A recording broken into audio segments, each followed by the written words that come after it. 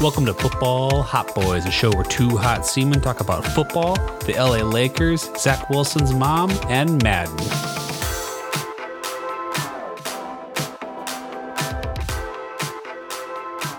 I mean, we could talk some basketball. We could talk some of it is just us two. That's true. It is just us. The mom and dad aren't here, so we can talk basketball. But I'm not scared of the Lakers at all. I just think it's funny. So there was one signing that scared me where I was like, fuck, they actually did something right. Because like everything else, like you said, it could be a concoction of a complete disaster.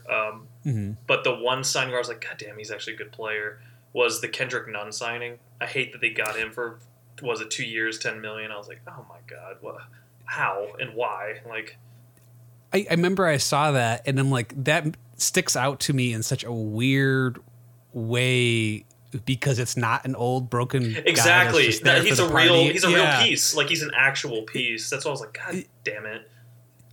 And it's like if you go through Twitter and like the hashtag free agency whatever, it's just like, oh, this guy's still available, the Lakers are interested, this guy's still available, the Lakers are interested, this guy's still available, Lakers are interested. I'm just like, oh my God, so it's just boring. So there's something like that that I lack in my like not necessarily sports knowledge, but I don't pay any attention to it because I don't care. Because again, I'm a Suns fan, so I'm James Jones. I'm going to general manage with James Jones, so I only follow like how we spend money and what our cap situation looks like. So some other teams I might like know a little bit, but not to the degree, of course, to what I follow. But I look around the league and I'm like, dude, how the fuck do people afford these guys? You know what I mean? We pay two guys and we don't have any money. We have $0 to spend. You know what I mean? Yeah, especially the Lakers, right? Because it's like they're paying three. They're playing, and Westbrook is one of the highest paid guys in the whole league. He's making like $45 million a year or some shit like that. How? I don't understand it. And I understand you could pay, luxury tax. I know how, I'm not an idiot. I'm a big basketball fan. I know how things work. But are they just okay doing that every year? And I know there's only a limit. It's still a soft cap. Like, there's still limits. There's a hard cap. Yeah. There's still limits to how much you can spend even when you go over that limit. You know what I mean? So I don't know, man. We literally pay for two guys and that's it right now, and we have no money. We have no fucking money. We overpaid we gave JaVale McGee $5 million, and everybody was ready to burn the fucking place down because we're like, we can't even afford $5 million. So I don't know how the teams do it. Yeah, because you got Bridges and Ayton coming up here exactly too, right? Exactly. Yeah. Well, and like even over in Bucksland, everyone lost their mind when PJ Tucker didn't resign, and they're like, oh, they're trying to stay out of the luxury. I can't believe we won one championship. They're not willing to pay to win anymore, blah, blah, blah. And I'm like, okay, shut the fuck up, first off. Second, unless you're the Lakers, there's no team that's going to spend every year in the luxury. No one's going to fucking do that. No. It's like, you got to think if you were that billionaire with that money, would you every year would it be like, hey, you got to pay extra? Like me as a tax-paying American, I get fucking pissed off when I get, gypped on something. So I couldn't imagine to that extent. You know what I mean? Paying $30 million for nothing. So you can sign PJ Tucker. Yeah, it's like, no. For his $4 million $4 million contract, you got to pay $30 to $40 million extra in nothing. Yeah, exactly. It's like, yeah, I really want to go ahead and go into the luxury so I can have a 37-year-old 6'4" power forward. Yeah. that can't shoot and spends a lot of time hurt and is shaped like an uncle. Like it's like, and he's going to put 5 fouls on a game. It's like, no, it makes no sense, man. And not to disrespect PJ. No, we're of course blowing it out of the water, but. But at the same time, I got not signing him. Like that made sense to me. Made a lot of sense. As soon as I saw him sign with the Heat, I was like, that also makes sense. The whole thing, all of it made sense. The only thing that doesn't make sense is the Lakers. That's the only thing it ever makes sense, man. I'm also not 100% sold on the Heat just because. Me either. Maybe. Yeah. Go ahead, but everybody else is. Everybody loves the Heat right now, and I'm not ready to jump on that bandwagon either. Well, first off, maybe it's just because I'm not a huge Jimmy Butler guy. I've never been a big Jimmy Butler guy. Maybe that's part of it. But part of it is also just like, does Kyle Lowry have a ton of firecrackers left in him at 34 too? Right.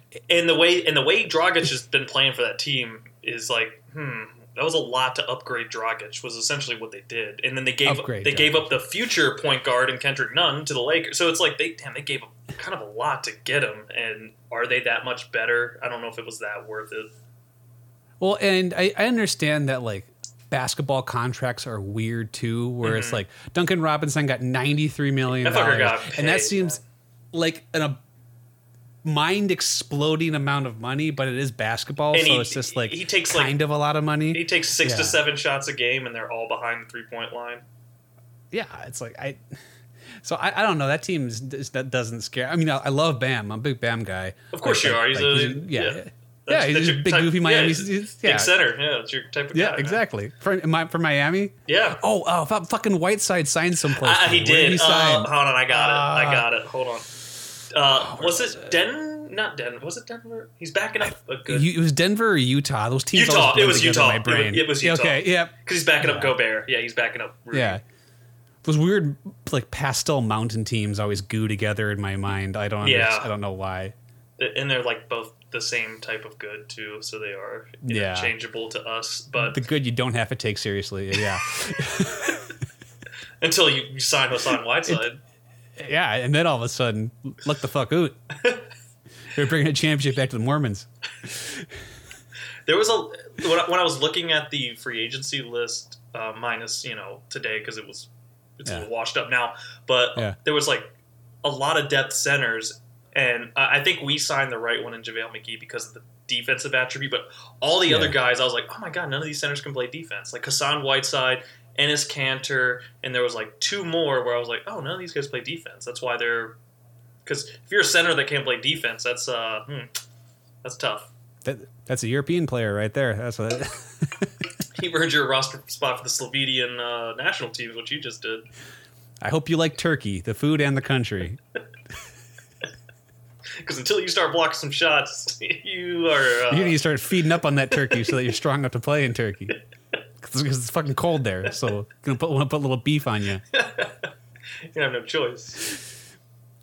Well, and like, again, my favorite thing was just like, for years and years and years, my favorite thing was just enjoying the comedy that was the Kings front office. Yeah. Where it was just like, you guys are always dumb and you're doing dumb stuff all the time. But I love it. That never changed, Kings. Well, they changed and now they're a flavor of competent. And now my new favorite thing to laugh at is the Mavericks, I've decided. Because it's just like, it's the Mavericks just think that they can post up at the bar and then a championship team will just come and buy them drinks. And I don't understand why they think they can do that. Because they were doing that shit back when Dirk was there, too. Where it's just like, just clear cap and LeBron will magically pop out of the ground like a daisy. It's like, no, that's not going to happen. That's a good point. You have to actually go out and court free agents. How they've literally done the same thing for, like, how long now? 20 years? 25 years? Yeah, it's like an entire generation of basketball. We got the awesome Euro. Let's not do anything about it. Nope. And the thing was, eventually Jason Kidd did appear randomly at the end there, and they won a championship, so it worked kind of one time. Yeah, minus that championship, we would be talking a whole differently about that organization. Like, it would be bad. I mean, they'd be us. I mean, they'd essentially be us. Yeah, exactly. Well, and they're doing the same thing again. Well, they did the same thing the year that KD went to Golden State, where it's like, we got all the space cleared out, KD's going to show up, and then we're going to win all the basketball events. And it didn't happen. And then they were just stuck in mediocrity. That's why what we talk about all the time is like, that's why we like have a soft spot for teams like the Knicks, the Hawks, because look at what they're doing.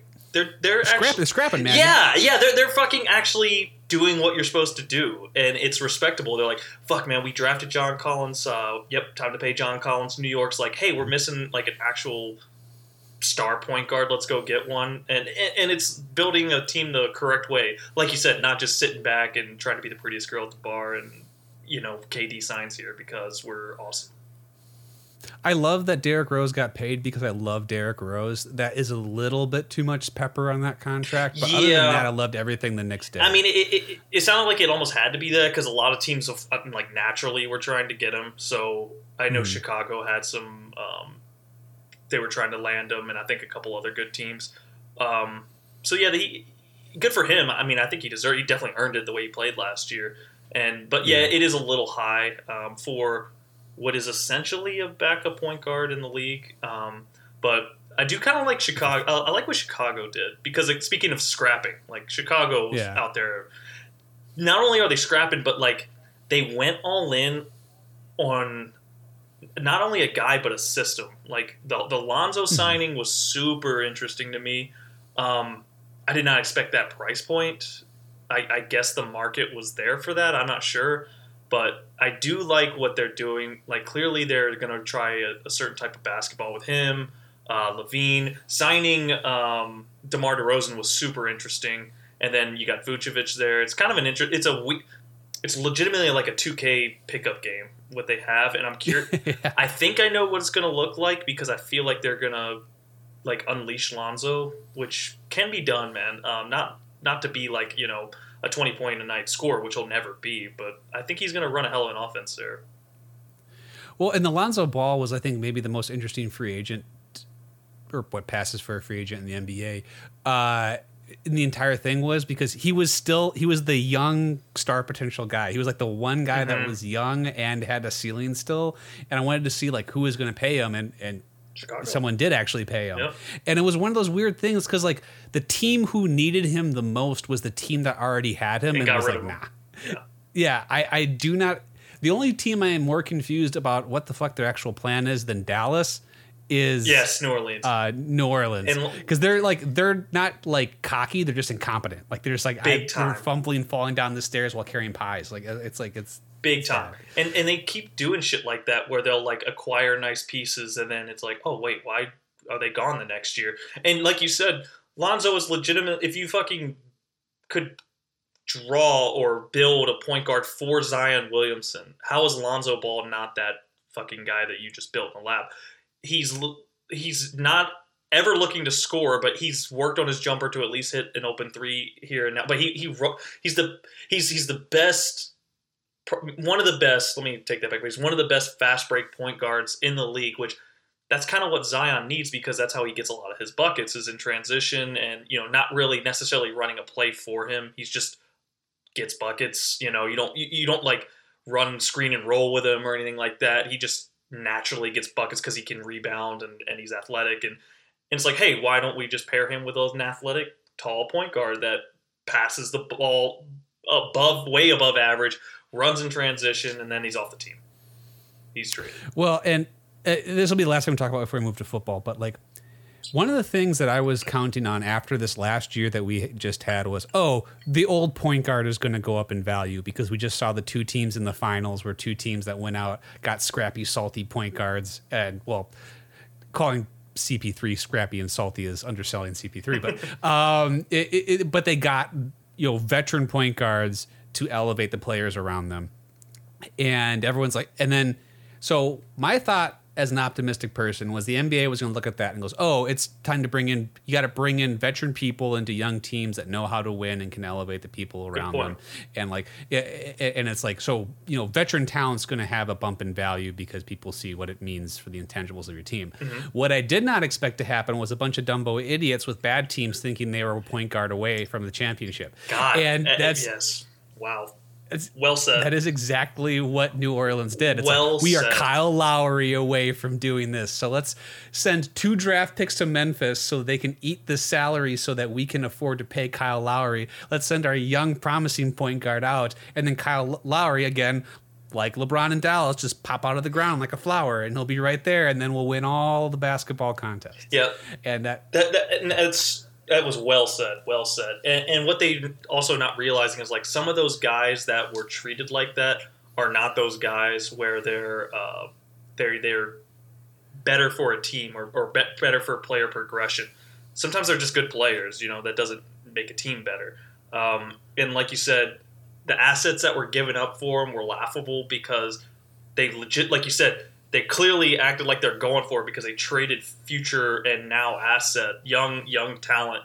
And it's like, dude, you clearly don't know how good your team is. That was the situation that a lot of teams did. And they misread their personnel and how – because it's like you said, it's a copycat. Every league is a copycat league. So it's like, let's do – like you said, let's do what the Suns and Bucks did. Look at the Suns roster. They had this, and all they did was add Chris Paul. And it's like, yeah, but he's Chris Paul. you know. Also, well, don't undersell Chris Paul and don't Right. undersell the Suns. Right. There was a lot of Right. stuff done there besides Chris Paul to make that team great. Drafted Like, extremely it wasn't just well. Chris Paul Yes. and then everyone would great. Yes. Yeah. Yes, drafted the big man over the Euro that could have like not to. That's going to be an interesting debate in like 20 years. It's like, oh man, they could, you know, the Suns could have Luka Doncic, but it's like, well, I would argue that as of in this moment of time, DeAndre Ayton is more important.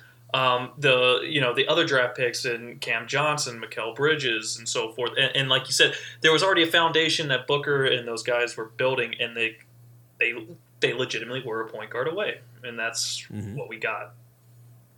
Well, I also think some teams are trying to build a team like the Hawks is legitimately trying to build a team that's going to win a championship. Dude, like I said, yeah, like we said, I love what they're doing. Like I really love what they're doing. Well, and despite how the playoffs were looking there for a second, Trae Young is still one of my favorite players in the league. I love watching him so much. And they're an easy team to root for, man, because they're just smart and grimy and like, yeah. And I love tough basketball teams. It's like your Suns and like the Hawks. But like, there's teams that are trying to actually build a championship team through knowing basketball and being right.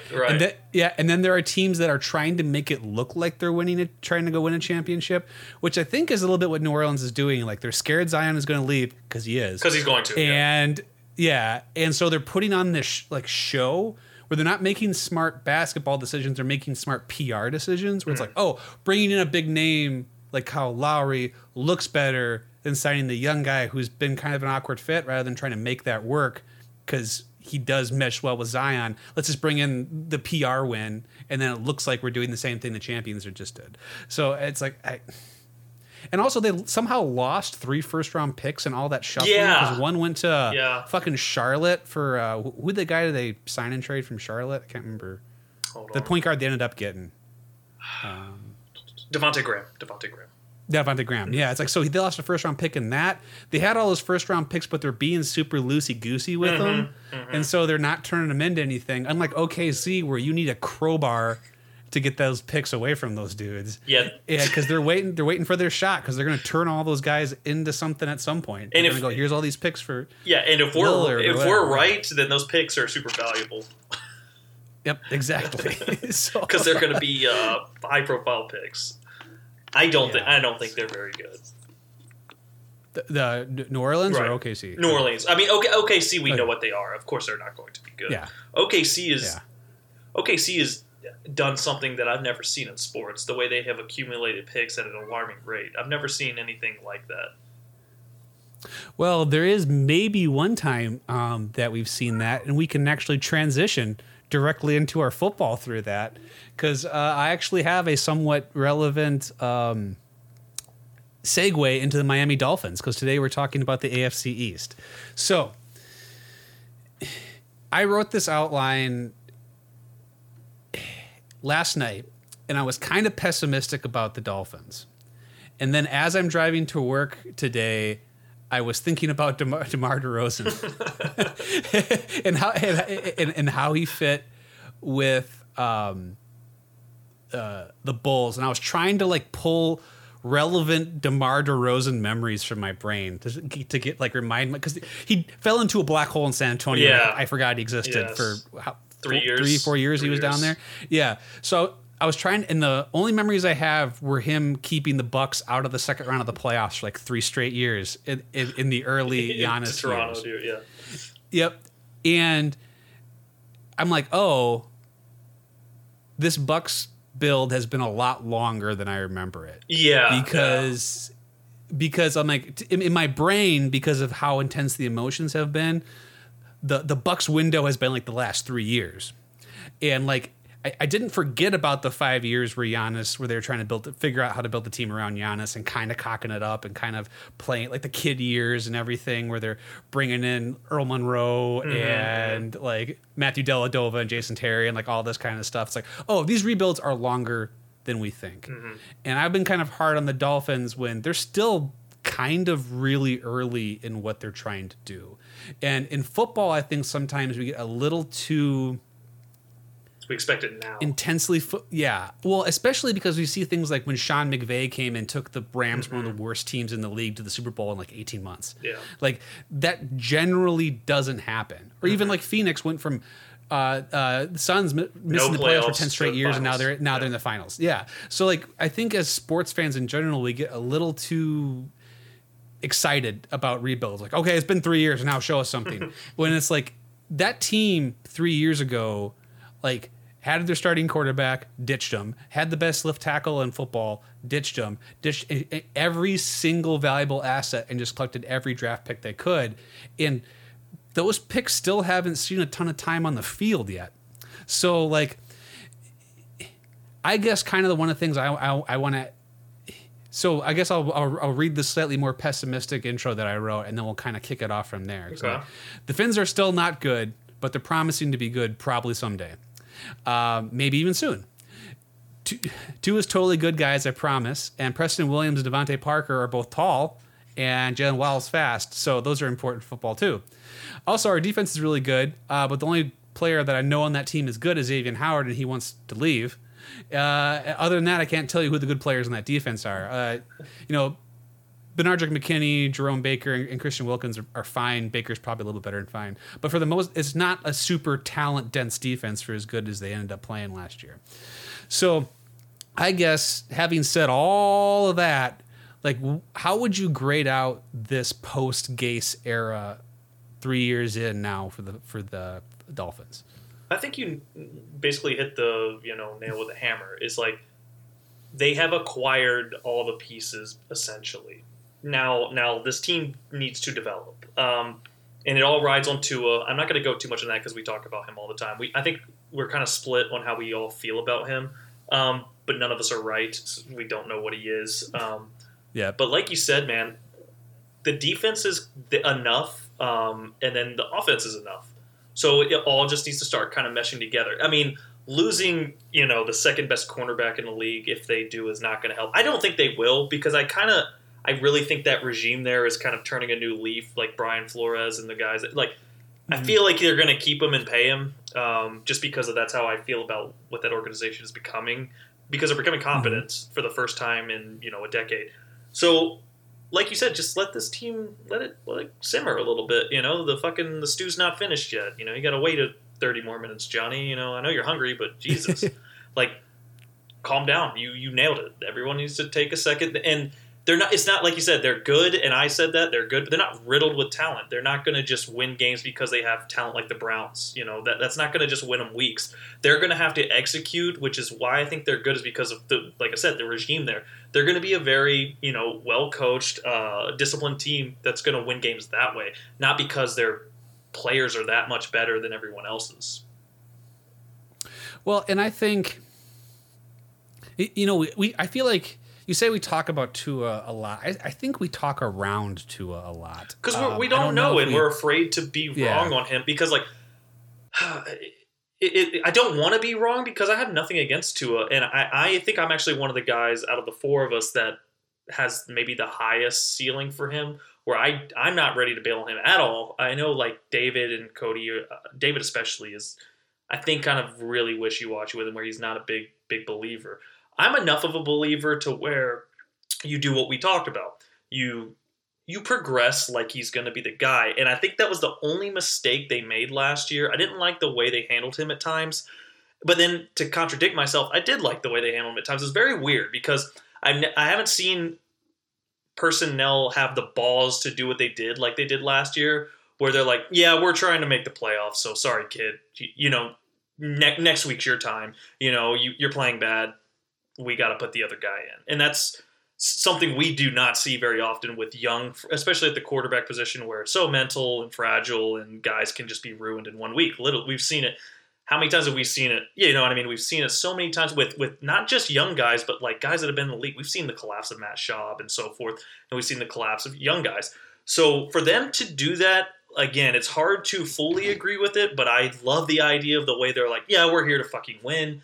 And we're going to actually pull a real Doug Peterson and give you the best talent to win football games, So it is something respectable about that, if not very interesting. It's It's unlike anything I've seen in football, and it's just tough for Tua's development, I guess is what I'm saying. So I think how I process that is I don't necessarily love the way they handled it, but I really loved the way they talked about it. I thought the dialogue. I think Flores is, I think, one of the more refreshing head coaching personalities we've seen in the league in decades, because he just is. He's not straight shooter in the way like, oh, Rex Ryan's a straight shooter because he swears and is in your face. He's like, no, he's a straight shooter because he shoots you straight and he's super honest with you. And he treated Tua like a guy who could handle criticism, and he treated him like a grown up and talked to him like he was a grown up. And he said, yeah, you know, like I don't need to tell you you're not playing good. you know you're not playing good. Yeah. Yeah, so I don't have to like go and puff you up to the fucking beat reporter from the Athletic. You play like ass. I pulled him in. I want to win. Yeah, I mean, it was that simple. Yeah, it was exactly. That simple. And also, I feel like people like the bail rate on Tua has been a little silly. I feel so fast. I mean, it started last year, dude. Before the season. Exactly. Ended. Well, and like, we so quickly forgot who Tua was when he was coming out of school. He was one of the best quarterback prospects we had seen since Andrew Luck. Yep. Man, he was. I mean, Burrow ended up going ahead of him because Burrow did something no one's ever done as far as a single season performance. Like his numbers were insane. Yeah. His performance was insane. So, but Tua, you forget that this dude, as a true freshman, came in at halftime of a national championship game, not playing all year, and fucking came back against what was an incredibly stacked Georgia team and won a national championship. Like, this dude is a winner, and he's as good a prospect as we've had coming out a long time. And he's coming off a broken hip, like one of the most devastating orthopedic injuries that like professional athlete or human can have. So like, I really feel like I don't even take last year's performance into consideration when I still evaluate Tua as a Alabama quarterback. Like it's just and I'm still high. I think they have their guy. But I think for the sake of conversation, because it's an interesting conversation to have, is if Tua is a bust, if he comes out and goes like 20-15 or just has a real flat awful year, how much does that change what they're doing? Like, does that change the plan about how this team is building in any way? That's tough, man. That's tough, because I think I'm going to compare it to some stuff I said last week. Is I think teams like that, and they're better than New York, I would say, but you almost have to treat it the same. You know, I think you have to just continue. The only thing difference between Miami and New York is Miami should continue like they have the guy. New York should continue the same way, but knowing that, hey, we're going to have to take flyers and try to find a quarterback that way, but we can ride with Daniel Jones for 5 years if we need to. The mentality should be a little different with Miami until proven otherwise. I mean, I think it's so. Let me ask you this.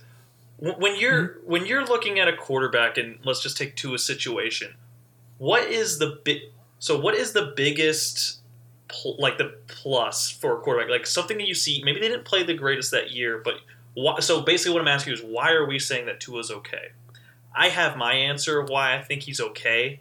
I want to see if it's similar, your opinion similar to why I think mine is.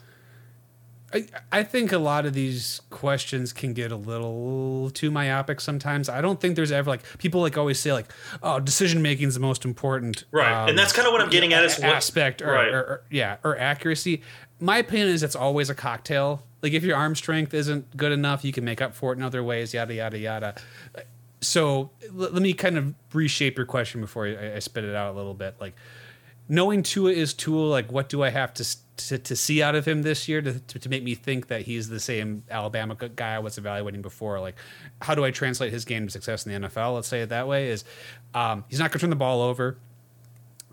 He's going to be able to get for as much as we've liked these weapons. We're both Preston Williams and Devontae Parker. I mean, more or less, we think they're good players. Like they've really struggled to get those guys in situations where they can even get them the ball. Mm-hmm. Which was, I think, more of a Gase problem than anything else. So seeing a situation where can we just make it so Tua can get Waddle 8 good touches a game? Mm-hmm. Like, can we get it to a point where he's not going to turn the ball over? And I really do feel like that one of the things that Tua brings that is the intangible, is a little bit of that, Mamba mentality. Like, does he win the close games this year? Like, how many one-score games do they lose? Like, if he wins more than he loses, I think that's a successful Tua sort of year for me. Okay.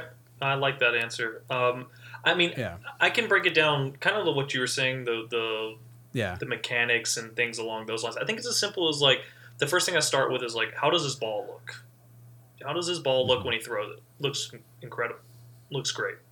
I've got no problem with that. How are the wheels? Well, he had a broken hip, but we know what they can be if he recovers from that. And then you said decision-making. That's the one we don't know at this level. And that's the one I think we have to keep an eye on this year. And everything else is there as far as, like I said, the physical tools, what I want out of a quarterback. It does come down to decision-making, and I think they're well coached, man. And I think they're gonna win I think they're a playoff team. I really do, based on the things that I'm talking about, where they're gonna, like you said, they're gonna win close games that they maybe not would have won last year. Things along those lines. They are better than a lot of teams. So it does kind of sound like we're building them up and then shitting on them, building them up and then shitting on them, and it's like, yeah, that's kind of where they are. That's where this they're incomplete. Yeah, they're incomplete. That's where this team and roster is at. Exactly. Well, and so I think one of the things that got like parroted, one of the things I hate when I'm listening to like podcasts or sports media or whatever is like when someone has one person has a somewhat clever observation about something, and then it just keeps getting like recycled the entire time, and it just plagiarism becomes, like, at its finest. To say. Yes, exactly. Or it's just boobery. Like it's being a hack. So like one of the things that I saw was like, oh, guys aren't as open as they were at Alabama, so he's having a hard time with smaller windows. That is both fair and unfair, because when you watch his game with your eyes, there was a little bit of that where things were a little on the back hip. He wasn't quite getting things right where he needed to be. There was just like a little bit of a disconnect, which is probably, I think, more having to do with you can't trust your plant foot than anything else because it's broken.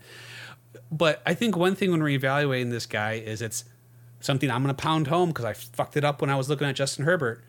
Just because a guy wasn't asked to do something doesn't mean he can't do something. He was running the program that Nick Saban, or I guess Scarcesian was the guy who was actually running that offense. But like he was running that offense that he was told to run because that was the offense he was told to run. Good point. Now he's in the NFL and he's asked to do something different. So I have no reason to believe that he can't also do what his coaches are telling him now, as opposed to. So I hated that because it was so reductive and so easy, but it was just sprinkled with just enough eye truth that you could get a bunch of suckers to I do extremely hate that because, like, oh, he's not as good when guys are playing better defense. It's like, yeah, that's true for fucking everybody on this planet. No one is. Yeah. It's harder for him to do his job. It's harder to beat good football teams. Yeah. You guys are playing too good. You guys are supposed to be playing worse so I can beat better. No.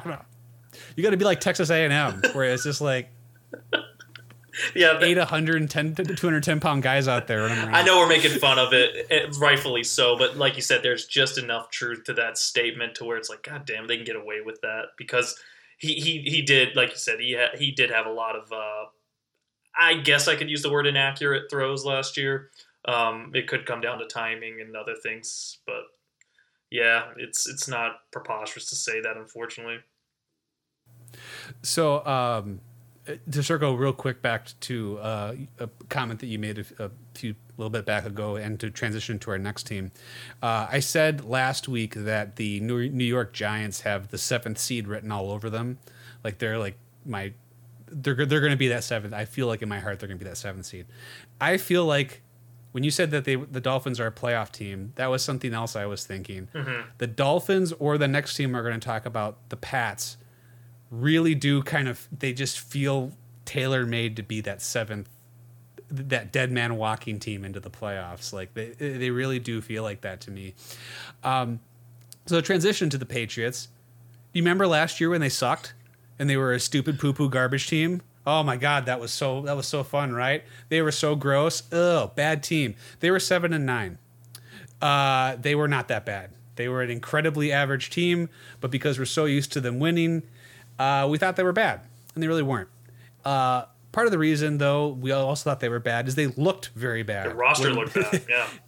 Yeah, they played a very ugly style of football last year because, like you said, they were a bad roster. They were very, very talent deprived. That's not true now.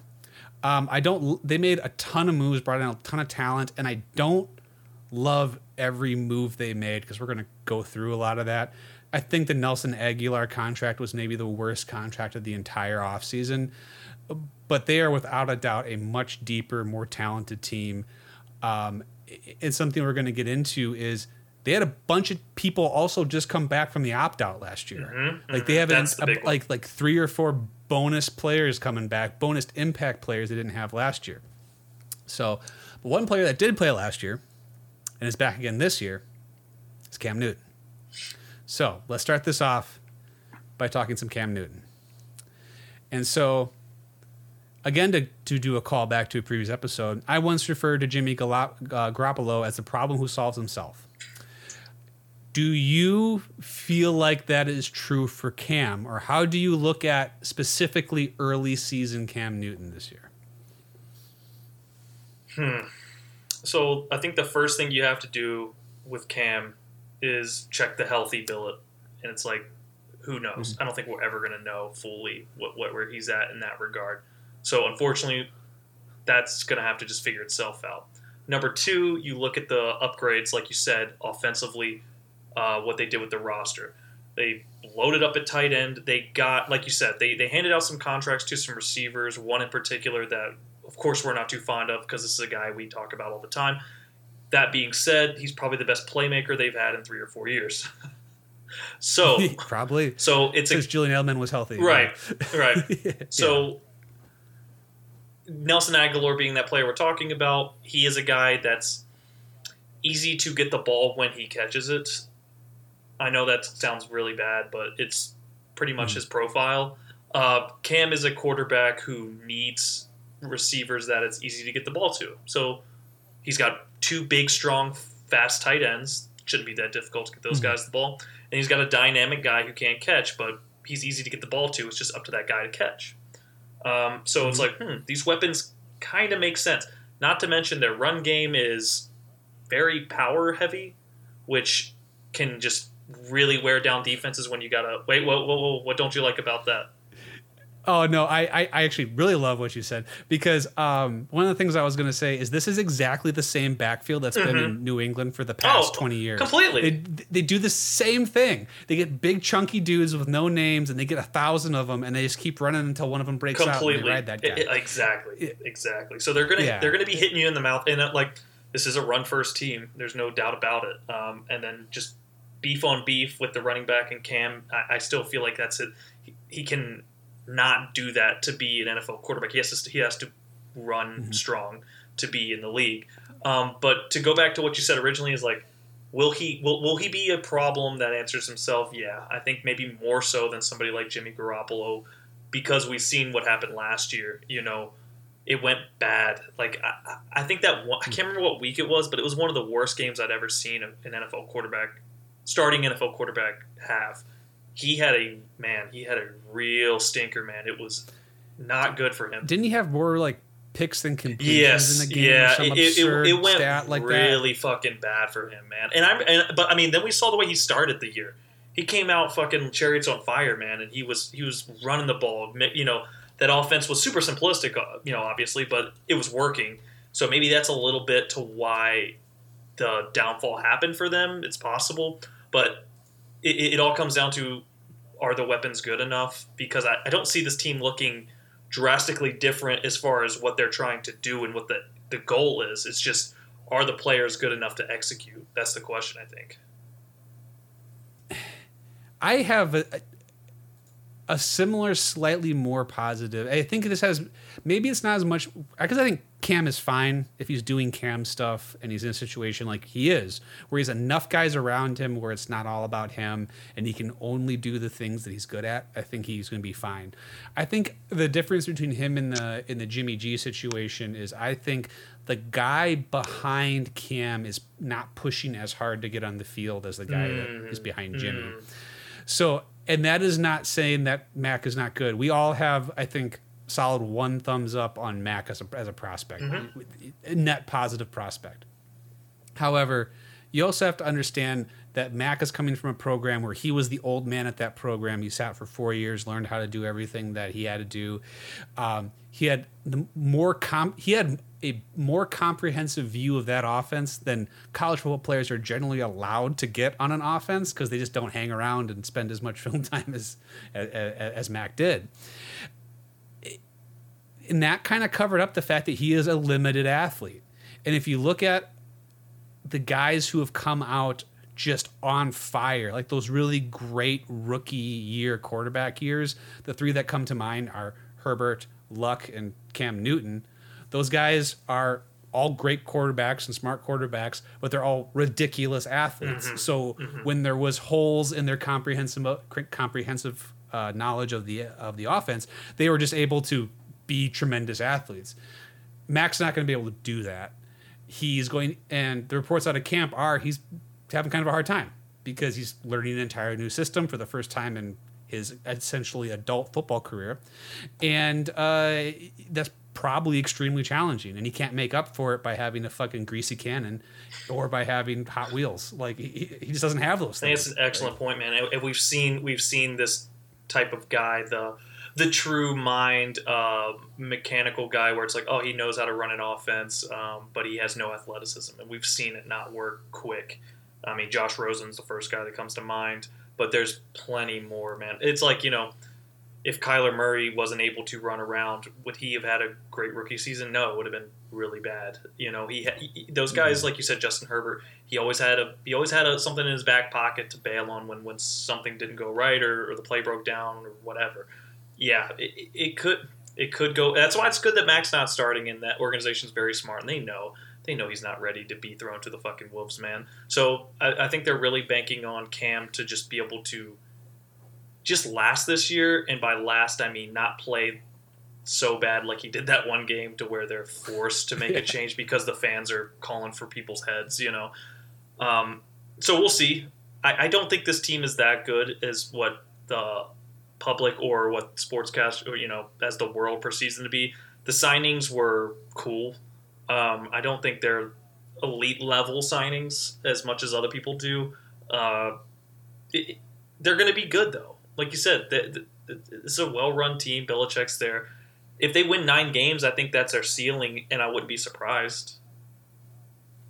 I think I'm probably a little bit higher on them than you are. One is I think that the infusion of guys on defense to what was already a defense that was playing kind of out of their mind last year as for their talent level. True. You had Matthew Judon, Roquan McMillan, Jalen Mills, Henry Anderson. You draft Christian Barmore, and then you get Dante Hightower back. Yeah, that's why they missed him all last year. Maybe one of the most. Yeah, he's such an underrated. He is. He's great. I think that defense could just drag that team to the playoffs by himself, to be completely honest. And I do think. Here's an interesting question. Do you think there's going to actually be an impact offensive player that's not a tight end as far as the skill positions go? I mean, not really, because I think this offense is going to be exactly the way I'm envisioning it. It's going to be a super run-heavy team, and it's going to be a lot of tight end-centered action. So I can't see it not being one of those two guys in Hunter Henry or Jonnu. I mean, that's why they paid him the big bucks anyway, right? I can't think of a single team in NFL history where the tight ends were that much better than the receivers on the team. Oh, they're significantly better. I honestly, yeah. Significantly better.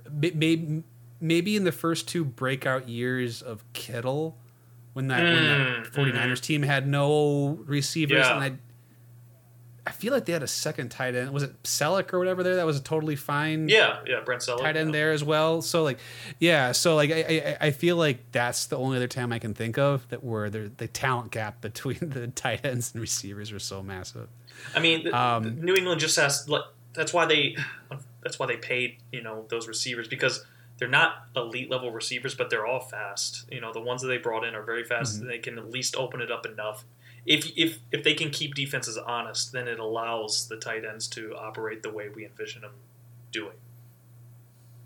I also think it's interesting now that N'Keal Harry is getting a bunch of buzz in camp now, which 100% has to be a sell job if I've ever heard of it. Like, no, guys, he's really good. He's playing so good right now, guys. And the way they're just making it sound like he's he's just standing for something. He's like, he is not out there. He's standing on the side. He listen, he is disputing all this. He wants traded, and he is not on the field. Okay, it's like, yeah, who gives a shit? He's never on the field. Even if he wasn't disputing anything, he wouldn't be on the field. So this changes nothing.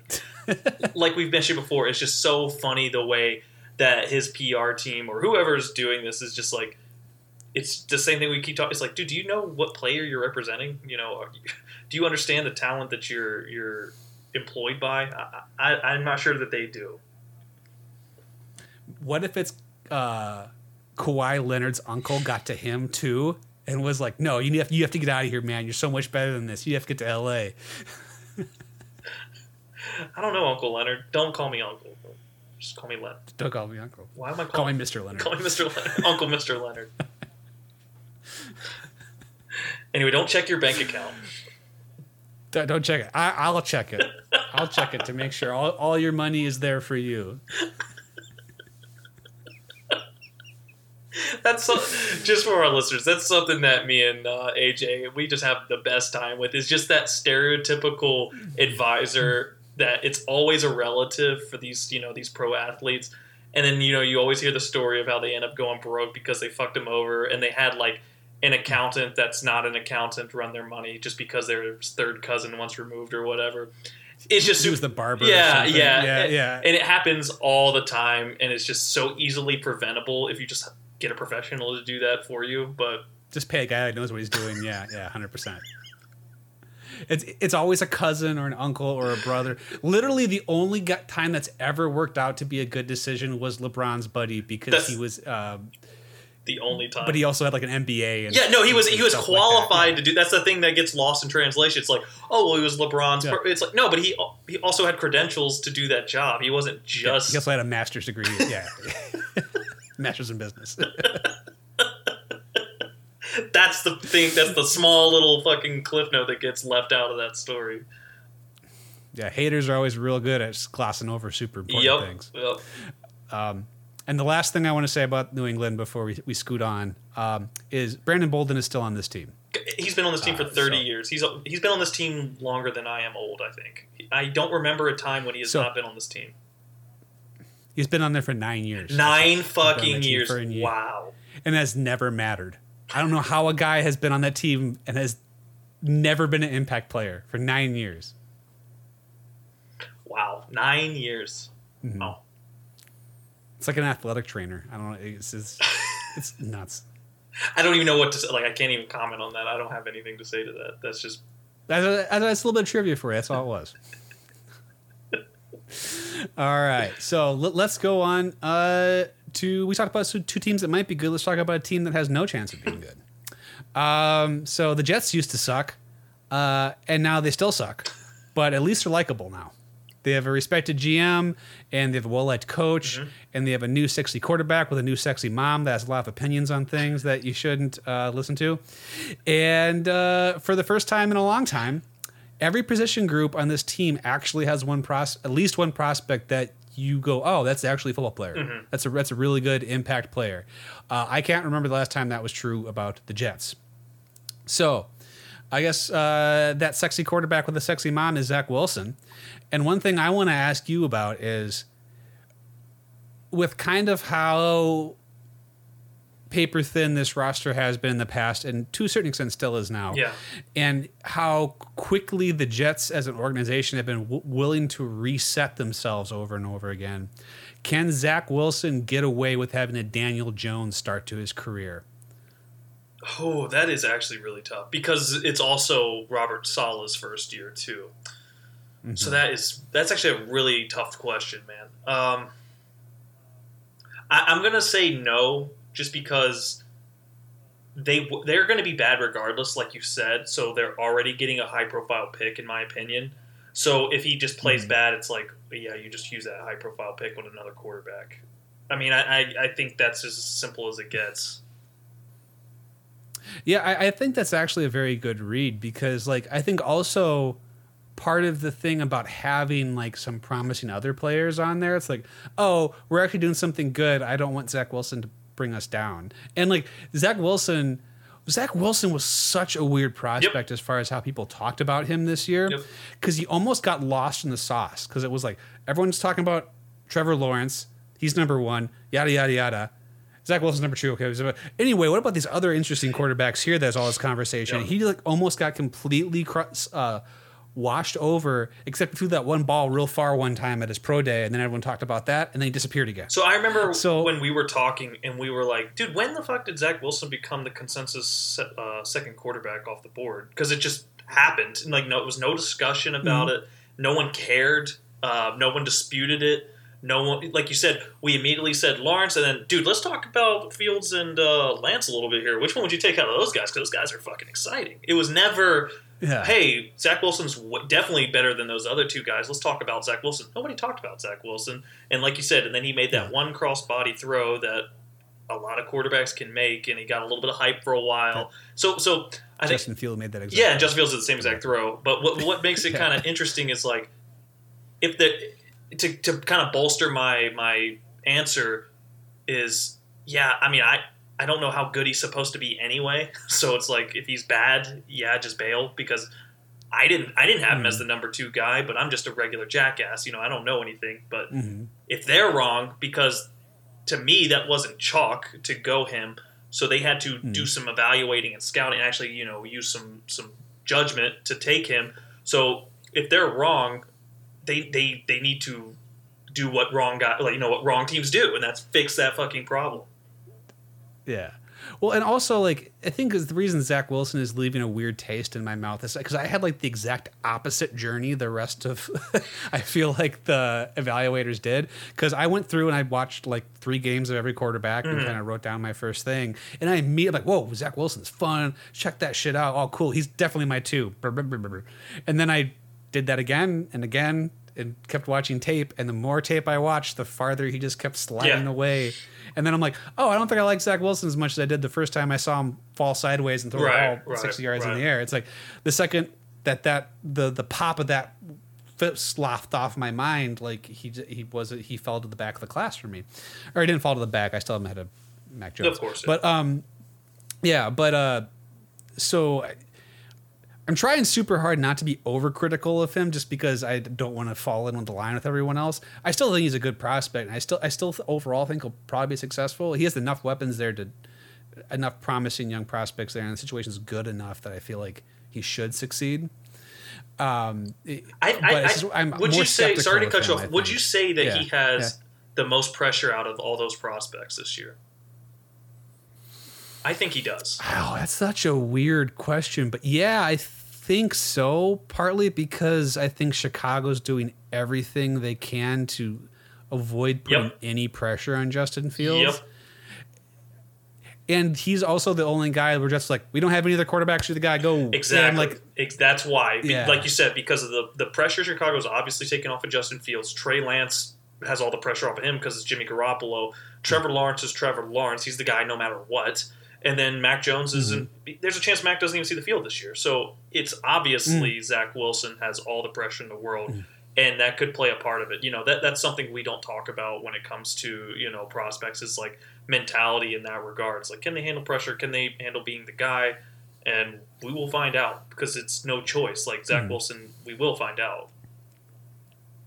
Well, and I just said that he's in a good situation. I want to backpedal a little bit from that, because one thing that I think is also interesting is, from an offensive standpoint, they're putting a lot of pressure on rookies to be for offensive production. Good point. Like Elijah Moore is being talked about like he's 2 Jerry Rices taped together right now in camp. Like I've never seen a wide receiver talked about in camp. Like, this dude is fucking camp Jesus. Like, they're just praying that he turns out to be a good player. They're like, please God, Jesus, we need you. And they talk about like Denzel Mims, like they make him stand in the corner with a pointy hat on. He turns like, Denzel, face the wall. Don't watch the football, Denzel. Stay over there. Don't even stand next to Elijah. I don't want you rubbing off on him or anything like that. I don't want you touching him. I don't want you touching him. Unless you're cutting your calves off to make him taller by sticking them on the bottom of his feet. I don't want you anywhere near him. Which is so funny and ironic because, like, he was the one getting this type of talk last year. He was the safety. Yes, exactly. Adam Gase destroys another promising young soul. Great point, man.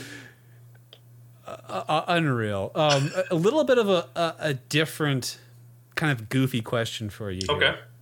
Is if Roger Goodell kicked in your front door right now and said, Clark, I'm going to grant you a wish. I'm going to make you GM of a New York City team. You can pick. Which of those two teams are you choosing to take over? Wow. Wow. That's actually really tough. I feel like you want me to say the Jets. My heart is saying Giants, but I am leaning towards the Jets because it's easy for me to bail on Zach Wilson if need be, like I talked about. And I think that could be the only thing that needed to be done, so it'd be an easy job. The Giants are better, but I feel like there's a lot more work to be done there because of the way the money's distributed there. They have a interesting mix of established guys, and then the young talent is clearly not as good as the Jets. Because I mean, all that needs to happen with the Jets now is just develop. Like the Giants needs a lot more management, while all the Jets have to do is just develop. Because they like on paper they got most of the stuff they needed as far as weapons and things along those lines. So now it's just like develop them and figure out if Zach Wilson is the guy. So I think that job's easier. So I'd probably take that. Yeah, so like that was kind of the same process I had because like, well, it's more of like a personal philosophy on what do you want in a GM job because like the Giants is a way better roster, better, yeah, and there's like way better blue chip players on there. There's a lot of work to do there. Well, yes and no because like you have more stuff figured out, but you have more your hands tied as well. So like, but then with the Jets, like you can just do whatever the fuck you want. And because like, and you have more, and you do have good players there. We just talked about some players we like on this team, but at the same time, it's like there's more for you to play with the Jets, which is personally more appealing to me if I was going to be a GM. So I'd pick the Jets just because I could fuck around more. I think a lot of us have this mentality where it doesn't always play this way, but when you're, especially if you're pretending to be a general manager, I think what we would want is to either be really good or really bad. Because we like we like to be bad at times, you know, because we like the project of building, especially when it comes to Dynasty. A lot of us, you know, hot boys like to do that. We either like to be really good or we don't like to be middle of the pack. And I think Giants, you would be, if you took that job, you'd be middle of the pack for 4 years. And it's like, that's nothing wrong with that, but is it as fun as, like you said, doing whatever you want it with the Jets? And that's a more fun job. Yep. So I guess my last Jets question I have here is now seeing how everything has played out, do you think it was the right call to pick Zach Wilson over Sam Darnold, essentially?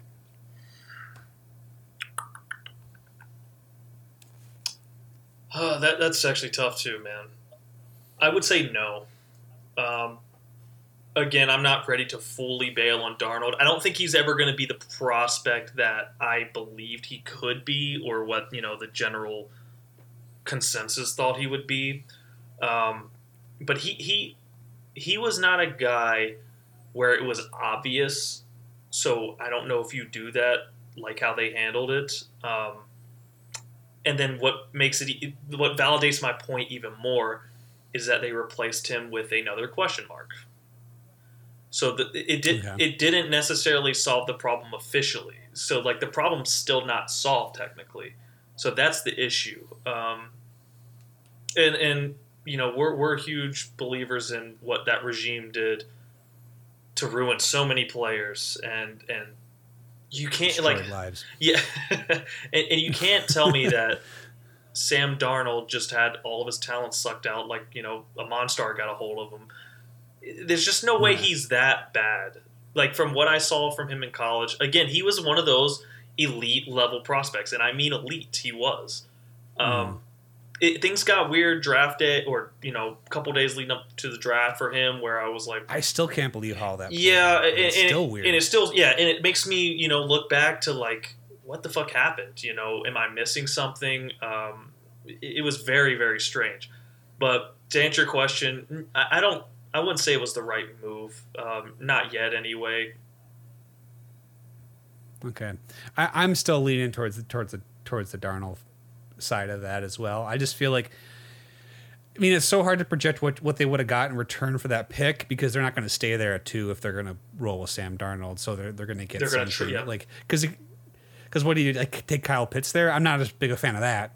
Like, but if you can get the players that you ended up getting, and just have Darnold, let's put Elijah Moore, A. Carter and stuff on that team already, and Darnold there, and then the equity, like, I guess if you ask me right now on August 4th, 2021, do I think that worked out, was a better move for them? Yeah, I do. I do think that was. That makes sense. That makes sense.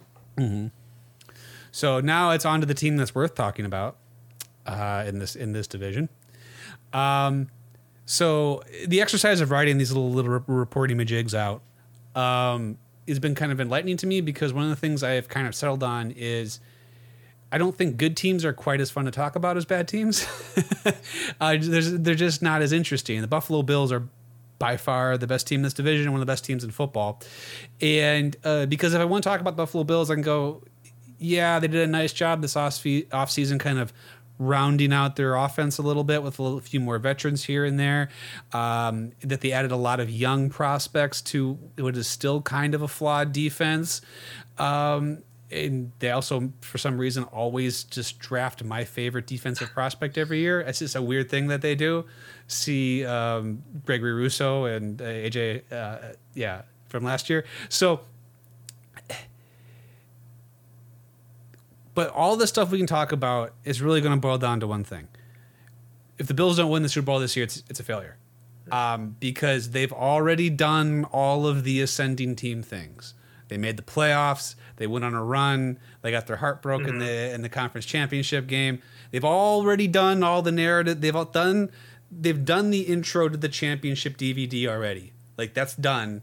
Now you have to go win the championship for the end of the DVD. Okay, so Super Bowl or bust for Buffalo. I know you're a big Buffalo guy. You put your money where your mouth was on a lot of Buffalo stuff last year. I did it. Yep. I'm kind of the same way this year. However, if they do not hoist the Lombardi this year, what do you think is to blame for them not doing it? The Chiefs. I mean, I think it's as simple as that. I think that's the right answer. Yeah, that was going to be my smart ass answer too. Yeah, I mean, like you said, this roster is now, they're fucking ready to go, and unfortunately, they're in the AFC, where the Chiefs are also now and ready to go. So that's it. I mean, you can look at the other AFC teams. I don't have any of them. Like, Baltimore is not on the same level as I don't take Buffalo. them seriously, no, not to that level, and no one else. So it's the Chiefs or Buffalo comes out of this AFC. I don't see how. I mean, minus injury, we always never include injury. We're just assuming that these rosters are going at it head to head straight up, and it's between them two. I mean, to raise my head and say yes, the Chiefs was also my answer. I guess my second answer a little bit is their defense. Their defense was not bad last year. No. They were 12th in DVOA, so they were like slightly above average. However, every time I think of that defense, I just think of that game where CEH looked like he was 12 feet tall and was just smashing them on every single fucking play. Like this, they were just prone to get their ass kicked a little too much. Yeah, okay. Like, they were fine, but they were just, when they were bad, they couldn't stop a housefly sort of thing.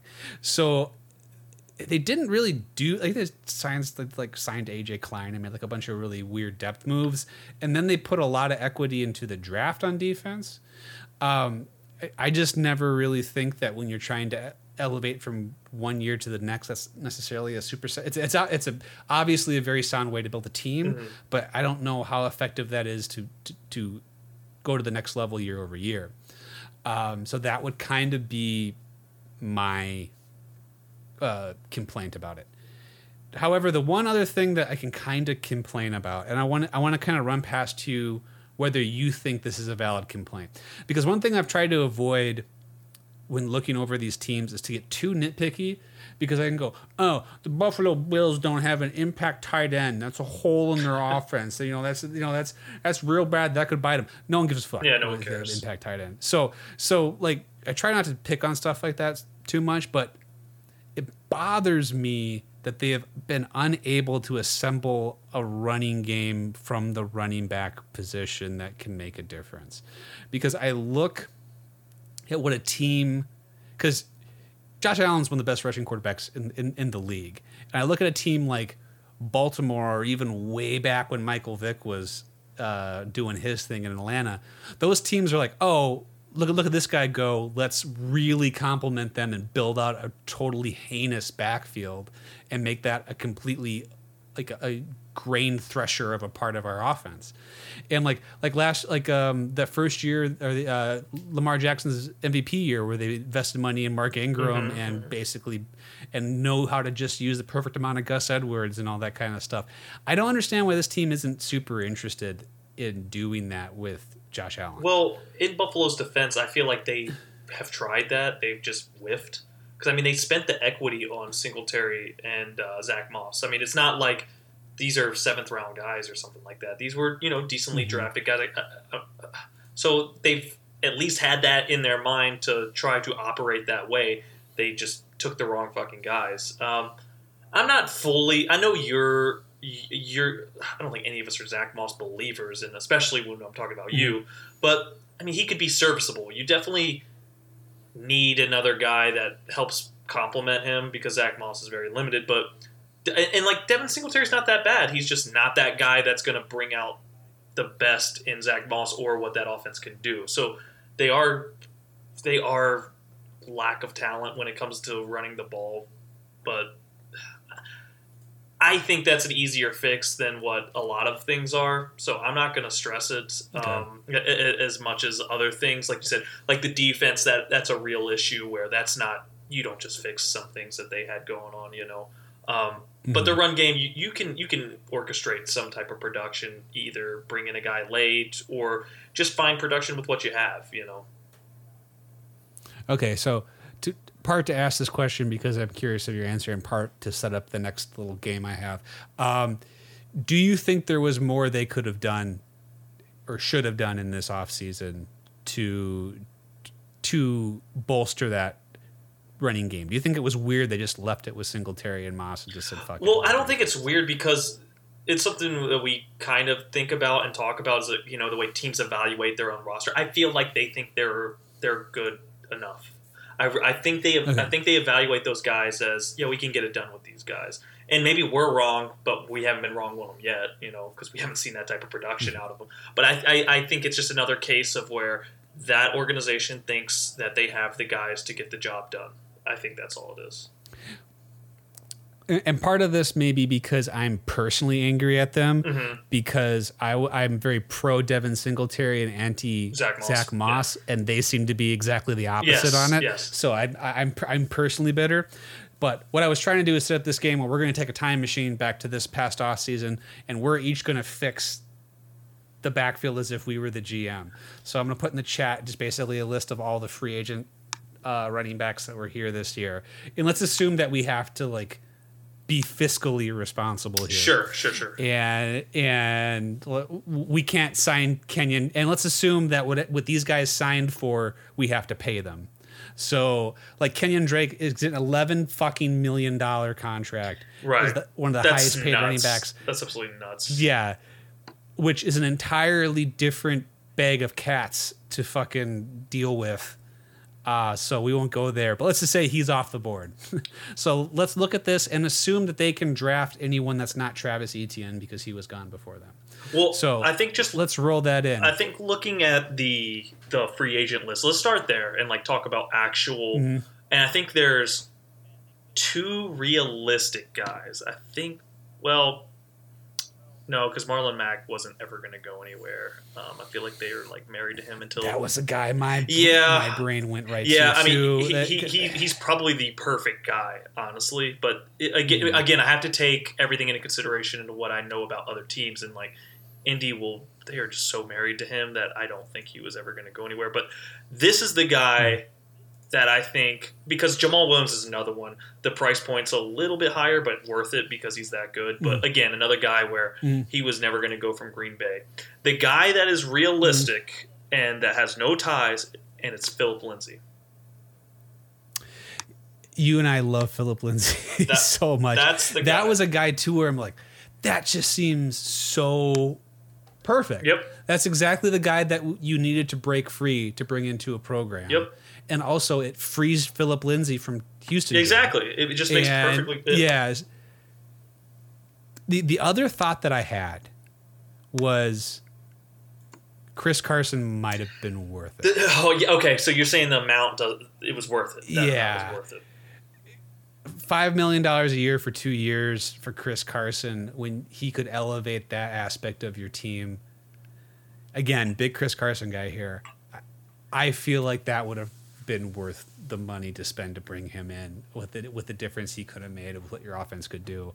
And then if you want to like, part of my brain kind of likes James Conner there too. He seems like a really Buffalo that's Zach Moss dude. Though. They already have that. I mean, yeah, but he's better than Zach Moss. Yeah, I think so too. But yeah, so those are my thoughts. But yeah, you and I went to the same place. Was that Philip Lindsay would have been the perfect answer there because you can also take those young guys and let them do what they do specifically, and also take some of the eat some minutes from Philip Lindsay too, so you don't have to lean on him to death. Yeah. To 25 touches a game. Right. But yeah. So I guess I'm a little bitter about that. I just feel like they have an opportunity to look around the league and see a bunch of teams who have over the past couple of years taken a mobile quarterback and made a really interesting offense in the backfield. And they don't seem super interested in doing that. And that just seems kind of interesting to me. Maybe it's just because Stefon Diggs is just that good, and throwing the ball deep to him every play is a sound offense as well. Maybe they're just not as interested in doing that, but I don't know. I feel like they're leaving money on the table with that. Yeah, but I mean, when you got a 86 overall wide receiver like Cole Beasley, I mean, you should be fine. That's insane. Do we don't even want to fuck around with that? I kind of want all? to, because I had so much when Cross posted all that shit. I was like, yes, this is what I needed today. Like that was I was so thankful that he did that, because that was the joy that I needed out of today. That was a great giggle, man. That was like, because you can, all right. So this is where I'll start with all that. So what we're talking about is the Madden ratings for the new game. We looked at a lot of them. The receivers were absolutely preposterous. And granted, at the end of the day, it's just a number, right? So it's like, and what we know about the ratings is an accumulation of different different categories, like speed, catching ability, yada, yada, yada, whatever, route running.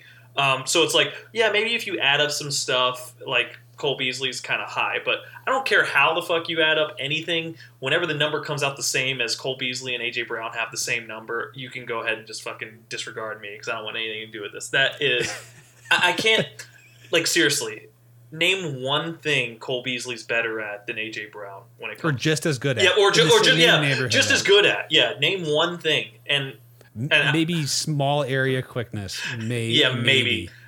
By a hair. Yeah, maybe. Like not even a lot. Maybe. So they're both rated 86. So I'm going to go ahead and kind of qualify this next comment. I don't particularly like Cole Beasley as a thing. I just don't. I don't like him as a dude. I think he's an ugly man. I think he has really ignorant beliefs on a lot of stuff, yada, yada, yada. And I've never been a giant fan of his game either. He had a pretty good season last year, but I'm going to keep using this because you said it a couple weeks ago, and it has broken my brain on how I look at basketball. It's the Jason Tatum thing, where someone has to be there because someone has to eat the stats. Yep. Stefon Diggs is great. Gabe Davis is promising. There wasn't anyone else in that offense to catch the ball. And Cole Beasley is a reliable dude to lodge the ball between his hands. That doesn't mean that he's one of the best receivers in the league or the best slot receiver in the league or anything like that. He's a guy who can soak targets. And I'm not saying that doesn't require any skill. It or is, you don't yeah, need it does a take receiver skill. to do that. But it let's not oversell it for what it is. Exactly. Like he's a dude who's there to eat minutes. Like 86 overall, get the fuck out of here. That is insane to me. So what makes me like let's not to get too far off topic here, but like let's think of the big like grand scheme of things here, right? Like let's just take Madden, okay? Madden is for what it is struggling, right? Like it's kind of becoming a joke. So wouldn't you think like they're like, okay, guys, this year let's get these fucking ratings right, okay? Because like we're already becoming a laughing stock, and our game, production is going down. People don't want to play this game for other reasons.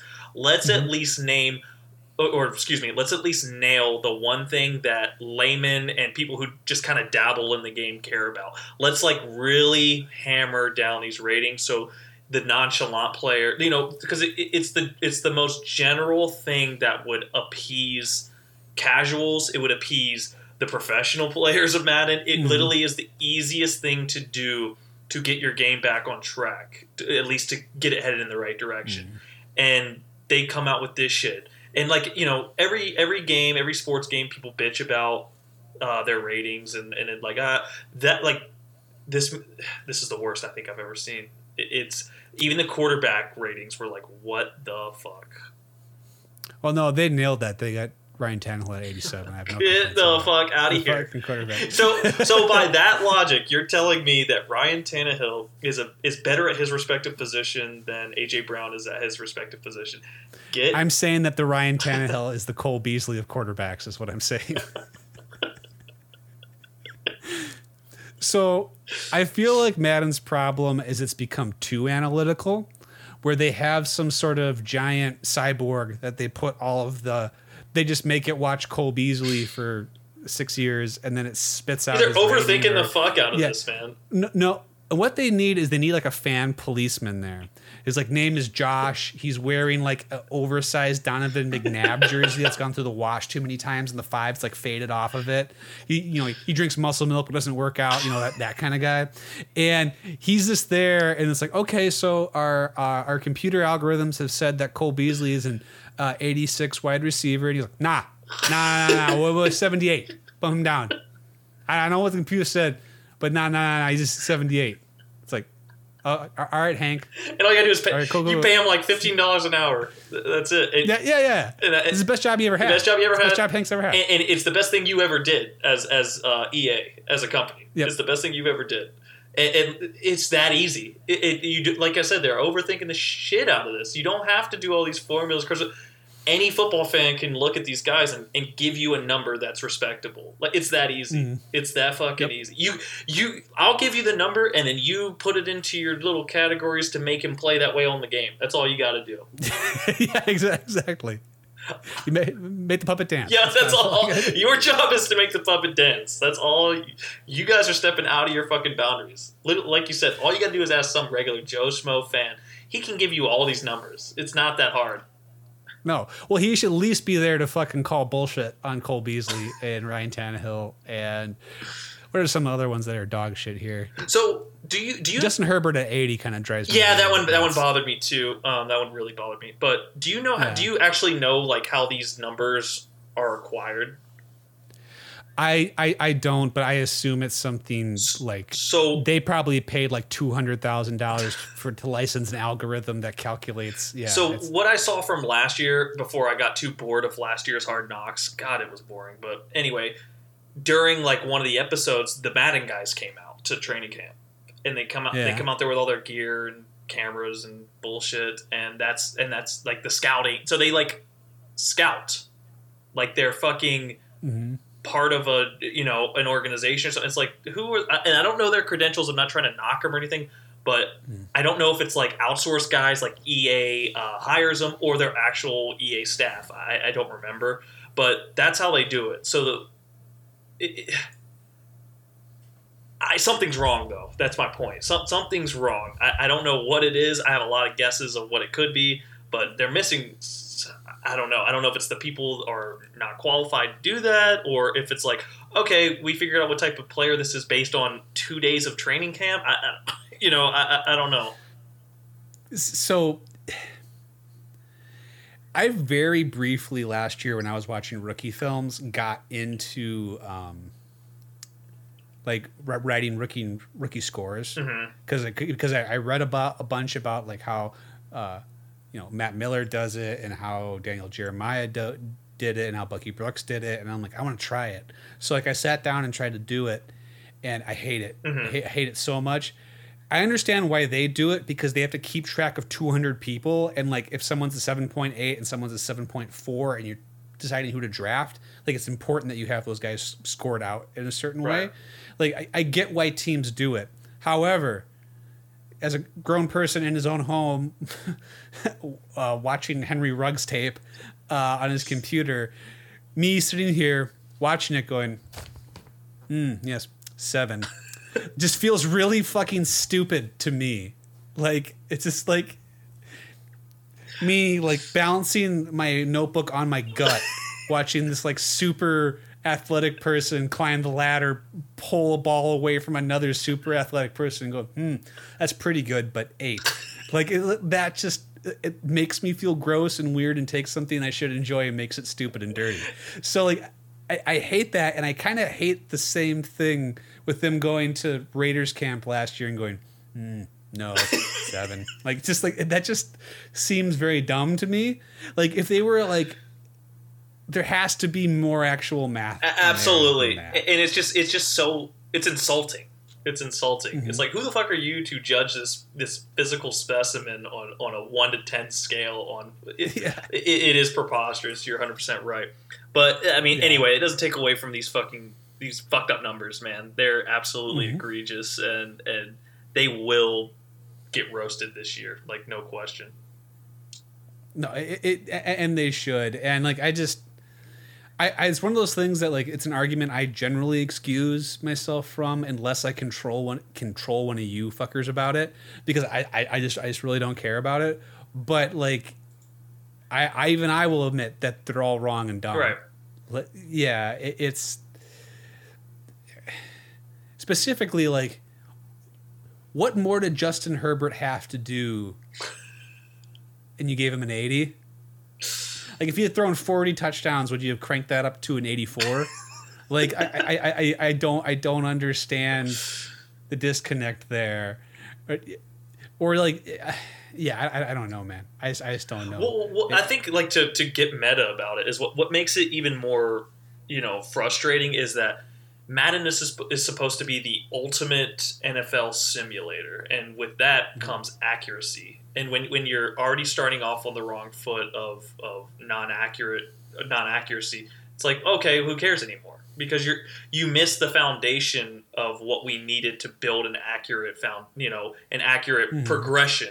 It's like you fucked up at the lowest level, so nothing else can be accurate. Like you're starting off wrong, so nothing else matters in this simulation. Like, so it just becomes basically a pickup arcade game at this point, which is not what Madden is supposed to be. It's supposed to be, a true football game experience. Well, it's like, and that's why them holding all the keys to the license still just fucking breaks my heart. I still, one of my favorite video games ever is NFL 2K5. It's one of the best football games ever, man. It's one of the best games ever.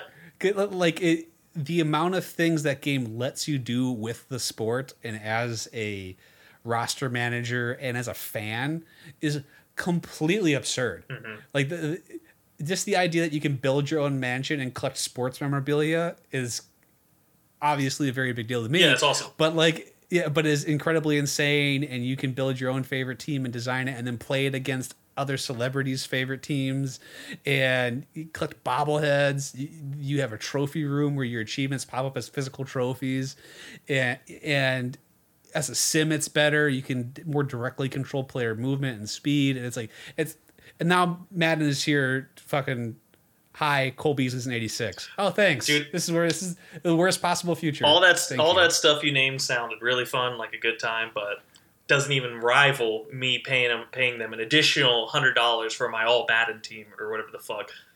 That seems like a good time where I'm paying more money to basically get shit that should already be in the game or just have a fun progression system to allow me to get these things. But no, I'm just gonna pay a lot more money and then just have an awesome stacked team. That way I can play online against other people that paid a lot of money. All right, listen, AJ, that product that you described there, that sounds real good. But listen to me, Johnny Madden here, explain to you why this product is better. Listen, last year you spent $60 on the same game. Anyway, that was great. That was PS4 versus PS5, so you pay me $70 now, and or you can pay me $100 and it comes in a little metal case, and then you get a little code you put in there, and you get 3 more imaginary cards in it to play the imaginary card game inside the video game that's already not real.